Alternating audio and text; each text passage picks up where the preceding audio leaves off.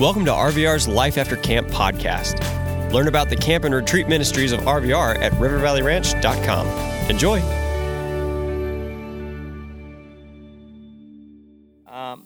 Guys, we've talked about a lot of different things so far this weekend, and I want to keep digging in further still. And so far, we've been talking about, how you really fit into God's picture, but not just you as a whole, but all of your different experiences, the good, the bad, the ugly. It really doesn't matter. God wants to use all of it. But let's kind of recap here and recenter ourselves on where we've gone so far as we continue on. Our key passage from last night was Ephesians 2:10. For we are his workmanship, created in Christ Jesus for good works, which God prepared beforehand that we should walk in them. And remember, I've said this before, for we are his workmanship. I love that phrase because it has to deal with the concept of skill. And what I love about all of this, for me personally, enjoying carpentry and doing woodwork and everything like that, is every time I make something, once I finish it, there's a moment of satisfaction where I kind of step back and go like, yeah, all right, I'm really happy with that. I'm happy with how it came out. But then I put it in its place. So to give you guys an example, the most recent thing that I made a kitchen island for my wife and I finished up the tabletop, and I was really happy with it. I put it in place, and for a few weeks, we loved it. But after a few weeks went by, I started to notice all of these little imperfections, all these things I missed, and was just thinking like, oh, shoot, I should have caught that. I should have seen that. Like, it's starting to warp a little bit, and now it's not completely flat, and I just started to notice all of these things that I'm not happy with. But guys, what I love about this verse and what I love about who God is and how he's created us is he doesn't do that. There's not a moment after he's created you where he doubles back and goes, ooh, I missed this. I should have made them more athletic. I should have made them smarter. I should have made them better looking. He has not made any mistakes with you.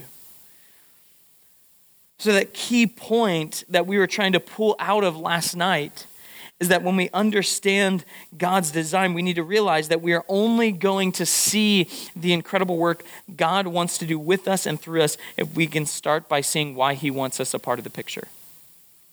And if we can't embrace that reality, then how we fit into the kingdom tapestry dies. That concept dies. There's nothing for us to continue talking about.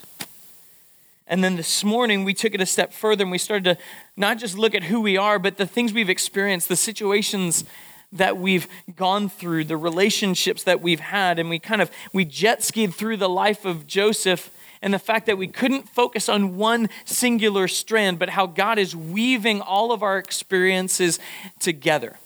And that key passage was Ephesians 2, verses 17 through 22. And he came and preached peace to those who were far off and peace to those who were near. For through him we both have access in one spirit to the Father. So then you are no longer strangers and aliens, but you are fellow citizens with the saints and members of the household of God, built on the foundation of the apostles and prophets. Christ Jesus himself being the cornerstone, he is the thing holding it all together, in whom the whole structure being joined together grows into a holy temple in the Lord. In him you also are being built together into a dwelling place for God by the Spirit. So this morning we talked about that weaving, that God uses everything in our lives to create a wonderful masterpiece. And through our own images, he connects us all together through himself. And we kind of talked through that spiritual family tree. So we've got kind of our background here, but where we need to go tonight, I want you to think back a little bit to this morning, that skit with the lanterns. People coming out of the darkness. And there's a theme throughout Scripture. Remember that in the beginning, that fiat ex nihilo, God spoke light into existence. But that Hebrew, he himself became light. He is the light of the world. So what we need to do this evening is we have to bring some things to light. We have to bring some things to the surface. John 3:20. For everyone who does wicked things hates the light and does not come to the light, lest his works should be exposed. Now, guys, we have some work we need to do this evening. We need to expose some truths, because as God is trying to weave this kingdom tapestry, as he is trying to use you and your story, you and your experiences to create this beautiful masterpiece, there is something that is threatening to destroy it all. There is something that is threatening to undo the work God is trying to do. And the thing that is threatening this beautiful masterpiece is sin. And the reality is, guys, is that sin unravels. It unweaves. Sin is the one thing that threatens to unravel the tapestry God is weaving. That word unravel literally means to undo. It means to undo. And what we see, guys, is that sin works as this sickness that threatens God's design. It works as a sickness that threatens God's design. Now, this is something I always like to do, but I'm kind of a nerd in this way. But guys, I encourage you, if you ever read a passage in Scripture and you're wondering, why does it say it like that? Just start by defining the word, because it brings so much clarity to a situation. This is the definition for a sickness. I want you to look at this. A disorder of structure or function in a human, animal, or plant, especially one that produces specific signs or symptoms or that affects a specific location and is not simply a direct result of physical injury. But I love that first phrase there. A disorder of structure or function. So sin as a sickness is literally trying to bring chaos into what God has structured. Sin is bringing about chaos into what God has structured. It's bringing disorder. It's messing with its function. So when sin is present in our lives, we're not able to function in the way God has created us. This sickness hinders our ability to live and be all that God has called us to be. Now, you might be thinking, okay, so sin can mess me up, but how do I know if I have sin present in my life? Well, just like a sickness, there are symptoms to sin. And a symptom is a sign of the existence of something, especially of an undesirable situation. Now, guys, simply because of its length, this verse, this chapter is not going to be up on the screen, but I want to look at Psalm 38 together. And Psalm 38 is written by a guy by the name of King David. He's described as a man after God's own heart. And in Psalm 38, and for those of you who are students of the Word, you love reading the Bible, I encourage you to check out the Psalms in its entirety. And there are all these different Psalms with different purposes. There are Psalms of thanksgiving where they're very focused on worship. There are Psalms called wedding Psalms, and they're literally about the concept of love and marriage. And then there are songs of lament or Psalms of mourning, and this is one of those. But I want to look at this together. Psalm 38. Listen to how King David describes how he's feeling in this moment. He says, "O Lord, rebuke me not in your anger, nor discipline me in your wrath. For your arrows have sunk into me, and your hand has come down on me. There is no soundness in my flesh because of your indignation. There is no health in my bones because of my sin." King David is describing this weighty chaos that's coming about in his life because of sin. Verse 4, "For my iniquities have gone over my head like a heavy burden. They are too heavy for me. My wounds stink and fester because of my foolishness. I am utterly bowed down and prostrate." He can't even look upon God's face. "All the day I go about mourning. For my sides are filled with burning, and there is no soundness in my flesh. I am feeble and crushed. I groan because of the tumult of my heart." O Lord, all my longing is before you. My sighing is not hidden from you. My heart throbs. My strength fails me, and the light of my eyes, it also has gone from me. My friends and companions, they stand aloof from my plague, and my nearest kin stand far off. And guys, what King David describes in this psalm is he describes this shame and conviction and weight and sorrow and feeling of defeat and burden and heaviness that he can't live on. Now, guys, I need you to hang with me here. I'm begging you, do not tune me out in this moment, or you're going to miss the beauty of God and his grace. Because some of you, you've come here this weekend with some really cruddy experiences and situations that are beyond your control. It is beyond your control. But some of you have come here this weekend and you are carrying some weight because you know that you are living in a way that is not pleasing to God. You're carrying some weight of sin, some guilt, some grief. And I need you to hear me here. But right towards the end of that psalm, or at least the section I was reading, verse 11, my friends and companions stand aloof from my plague, and my nearest kin stand far off. And what we're seeing here is that sickness spreads. Sin spreads. It spreads like gangrene. Guys, gangrene is this infection that gets in the bloodstream, usually because of lack of blood flow. And guys, I apologize if you're squeamish, but I'm trying to paint a picture for you here. But the way that gangrene works is it usually starts in your fingers or toes, starts in your hands or your feet. It usually starts in your extremities.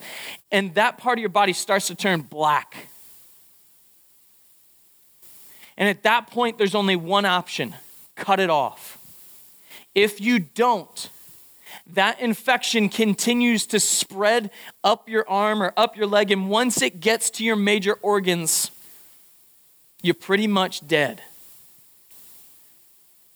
But guys, this sickness of sin, it spreads like gangrene. It can start as something so small and so simple, but if you don't address it, if you don't allow the Lord to intervene, it will kill you. It will kill your relationships. It will kill your mental health. It will kill your hopes and dreams and goals for the future, because sin threatens to unravel the beautiful tapestry that God is trying to create in your life.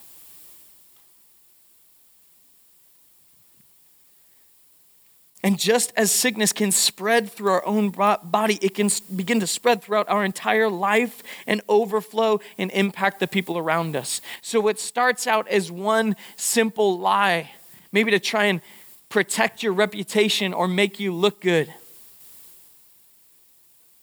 can build up to the point where now people don't trust you and your friendships begin to dissolve. What starts out as one rumor that you gossip behind someone's back just to try and be accepted by a crowd turns into your closest friends abandoning you because you've betrayed them. What starts out as one night by yourself trying to find some fulfillment, so you look up an inappropriate website one time, turns into you having a damaged view of healthy sex and marriage that impacts your future spouse and your future kids. And sin becomes a cancer that rips through your life and through your world and through our relationships and threatens to undo, to unravel all that God is trying to weave together. And what can happen is we can see this ripple effect, a spiritual unraveling, if you will. You think about that spiritual family tree I mentioned to you guys this morning. That 11th grade English teacher, Mrs. Shoffley, she presented the gospel to one of her students, David Adams, who started a ministry program at a college. And then Brian Ferguson, a mentor of mine, he went through that program and he poured into me and mentored me. And now I'm here to have an opportunity to share with you guys. But what if Mrs. Shoffley, what if she never presented that gospel because she allowed sin to overtake her life? What possible effects could that have had on that student, David Adams? What if he never came to know the Lord because of her? So he never goes on to start that ministry program. And because of that, Brian Ferguson, he never ends up there. He doesn't go to that school. He never has the opportunity to go to that program. So he never has the opportunity to disciple me and mentor me and pour into me. Guys, if I wasn't here, RVR is an incredible program. They have a fantastic group of people. They vet their speakers well. So I'm not going to say if I wasn't here, your weekend would be ruined. I'm sure you would have a great, fantastic time. But this hits closer to home for me. But what possible effects could I have on my kids, Elliot and Addison, and my soon-to-be son, Oliver? What type of effect could that ripple effect, that unraveling, that sickness of sin can cause? What could that do to my marriage and my kids? And when I start to think about that, guys, it terrifies me. It absolutely terrifies me. So guys, you might have some gangrene on you right now. You might have some sickness, some sin that has been festering, that you've been trying to hide, you've been trying to tuck away, that you don't want anybody to see. But here is the beauty of the gospel. There is a treatment for this sickness. That the unraveling of sin, it is stopped dead in its tracks because of repentance and redemption. It is stopped dead in its tracks because of repentance and redemption. I want to talk about these two concepts with you guys for the remainder of our time. This word repentance, guys, it simply means a change in direction, a 180-degree turn. So I'm sorry, guys, that you're on this side of the room. You happen to get placed in the wrong side. So this direction is sin, is wickedness, is everything in my flesh that I want to do in my own strength. And then this direction is pursuit of the Lord, it's holiness. What repentance means is if I'm walking towards sin, if I'm walking towards the flesh, if I'm walking towards unrighteousness, repentance is making a 180-degree shift and change in direction, and now I'm pursuing the Lord.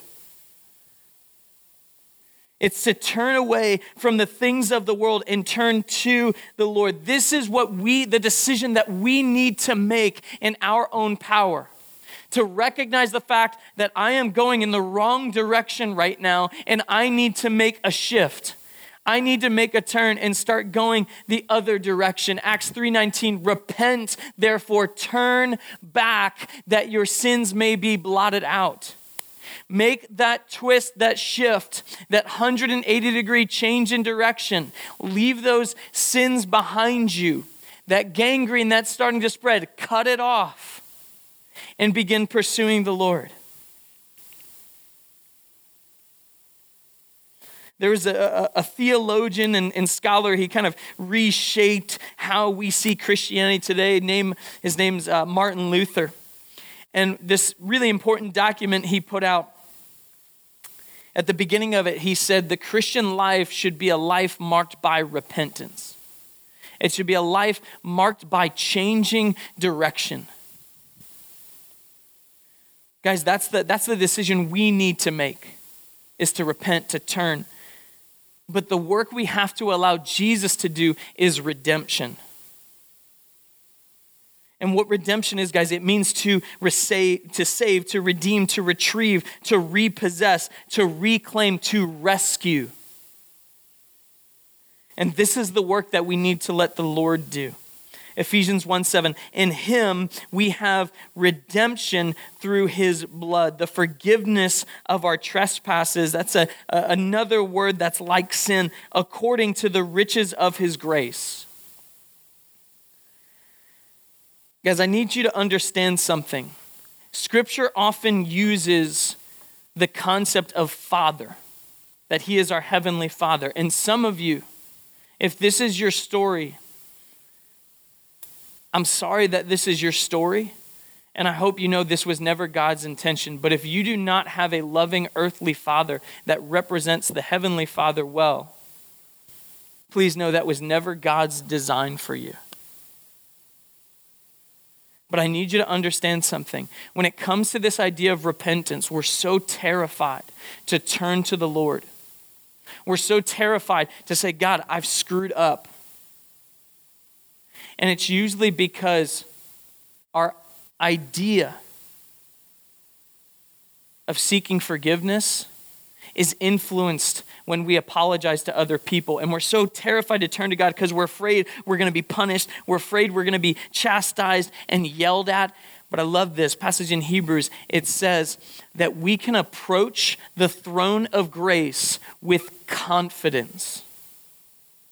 That once you repent, once you turn, the only thing that is waiting for you is a heavenly Father with open arms.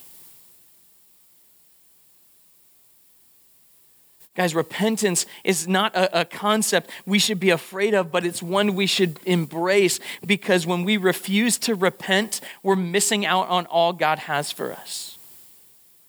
And what I love about that I don't even know what to describe it, that shadow video, is that towards the end of that story, kind of this God character, he's redeeming each and every one of these stories. He's rescuing each individual out of their situations. And some of those stories, like the first one, that kind of battleground, that young woman, she had no choice in that.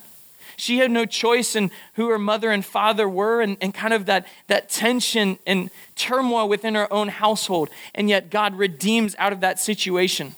Then that second story, that girl marked by comparison. She may have sinned a few times, kind of got caught up in pride, needing to succeed. And what does Jesus do? He redeems out of that situation. That whatever the circumstance was, whatever the situation was, God redeemed. He rescued. And what I love about this concept of redemption or rescuing is God not only redeems us as individuals, but he redeems or rescues our relationships with each other. So this sin, sickness, this gangrene that starts to unravel our lives and unravel relationships, Jesus can come in and rescue all of it, redeem all of it.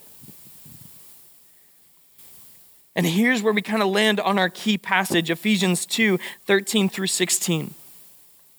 But now in Christ Jesus, you who were once far off have been brought near by the blood of Christ, for he himself is our peace, who has made us both one and has broken down in his flesh the dividing wall of hostility by abolishing the law of commandments expressed in ordinances, that he might create in himself one new man in place of the two, so making peace, and might reconcile us both to God in one body through the cross, thereby killing the hostility. And guys, what I love about this passage, what it's saying is that what Jesus did is he took each and every one of us and he welcomed us into his family. He brought us all home. And you think back to that one video, that home is love, that we've been crafted with two arms like a living room, right? That line in that video, that Jesus is reconciling us to himself. So here's kind of our key point for this evening, this concept of how this tapestry can be unraveled. If we allow sin to infect us and spread through our lives and relationships, it will slowly pull apart the design. But Jesus can restore all that has been undone. And I need you guys to understand something. That some of you may be thinking, what I've done is unforgivable. My sins, they're too bad. The gangrene it has spread too far. I'm already dead. There's no reason for Jesus to even try to rescue me. But guys, I need you to understand something. There is nothing greater than the power of Jesus' redeeming work on the cross. There is nothing bigger than that. Nothing greater than that.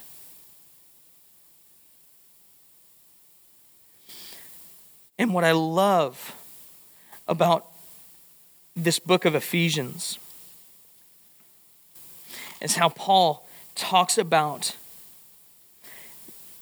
the forgiving work of Jesus.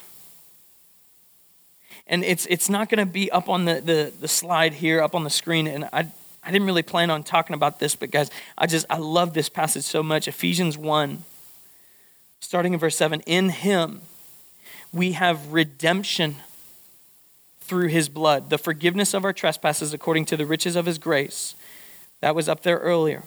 Verse 8, which he lavished upon us in all wisdom and insight.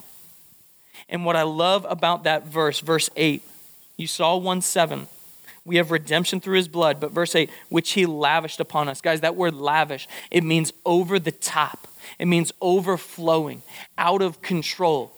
So no matter how far you think you've gone away from God, his love goes further still. No matter how bad you think you've messed up, his grace is greater still. No matter how dead you might feel, the life he brings is more than enough. It is lavished over you. It is overflowing onto you. So when you think, no, I'm a lost cause. There's nothing left to redeem. My response to you is, really? Are you saying that you in your sin, you're bigger, badder than the creator God of the universe, who got hands-on in creating you and then got hands-on again to redeem you, to rescue you? And that love, that grace, it is overflowing over sin, overflowing over those regrets and grief and shame and guilt and those things that David was expressing, that weightiness, those burdens. He redeems all of it, and he stops the unraveling. He stops sin in its tracks. And not only does he stop it, he kills it. And he puts it to death so that we in Christ can have life. That life abundant I mentioned last night. So guys, here's what I want us to do. I want us to take a few moments in prayer together. And then we're going to go to our life groups, your small groups, and have conversation. And I want to challenge you with this. I want to challenge you by asking you, what do you know and what do you believe? Because there's a difference. When you believe something, it changes how you live. It changes how you act. So if I said to you, nobody's perfect, you might know that, but do you actually believe it? Because if you believed it, maybe you'd be a little more confident in confessing sin. If you truly believe that God could redeem any situation, maybe we wouldn't be so scared to share our problems and troubles with each other. We have to get beyond just knowing something, and we have to make it a part of our DNA, make it a part of who we are, so we can actually start to see change. And I really want to challenge you guys to push yourself in your groups, to open up. But let's take a little time to pray together before we head to our groups. Father God, I praise you. I thank you so much for the fact that your grace, the sacrifice you made for us on the cross, it goes so far beyond any sin, any mistake, anything we've ever said, thought, or done.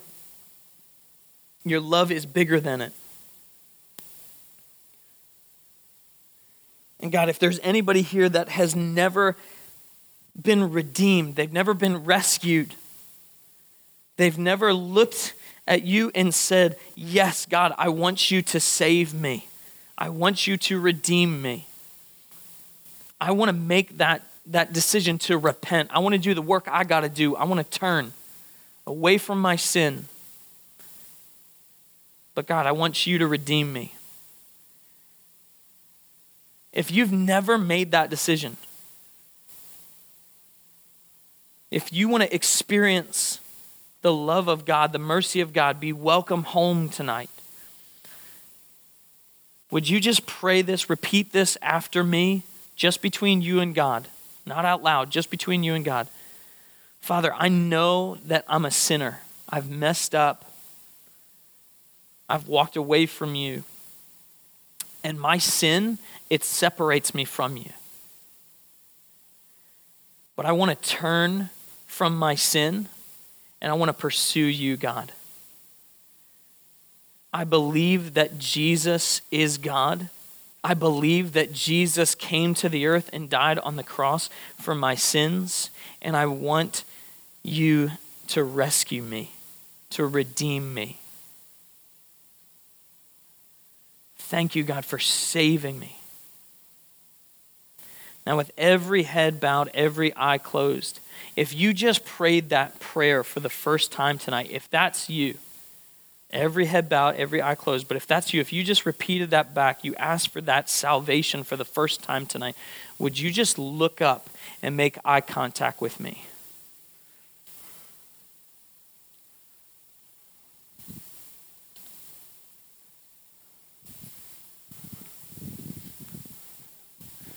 I see you. Amen. I see you. Father, you are working in ways we cannot even imagine. You are always working when we can't, even when we can't see you, even when we might not be able to feel you, you are always working. Father, for those of us who have already made the decision to follow you, but we've gone astray, would you remind us that we can never go too far? It is never too late to repent, to turn back. And we thank you again, Father, for that grace that is lavished, overflowing onto us. Now, Lord, as we go to our groups, give us boldness, confidence to share, and help us to receive each other with gentleness, as it says in your word. We love you, God. We praise you. In Jesus' name, amen. We hope you enjoyed listening to this Life After Camp episode. Discover all of the year-round adventures at RVR and find out how you can support our ministry at rivervalleyranch.com. Thanks.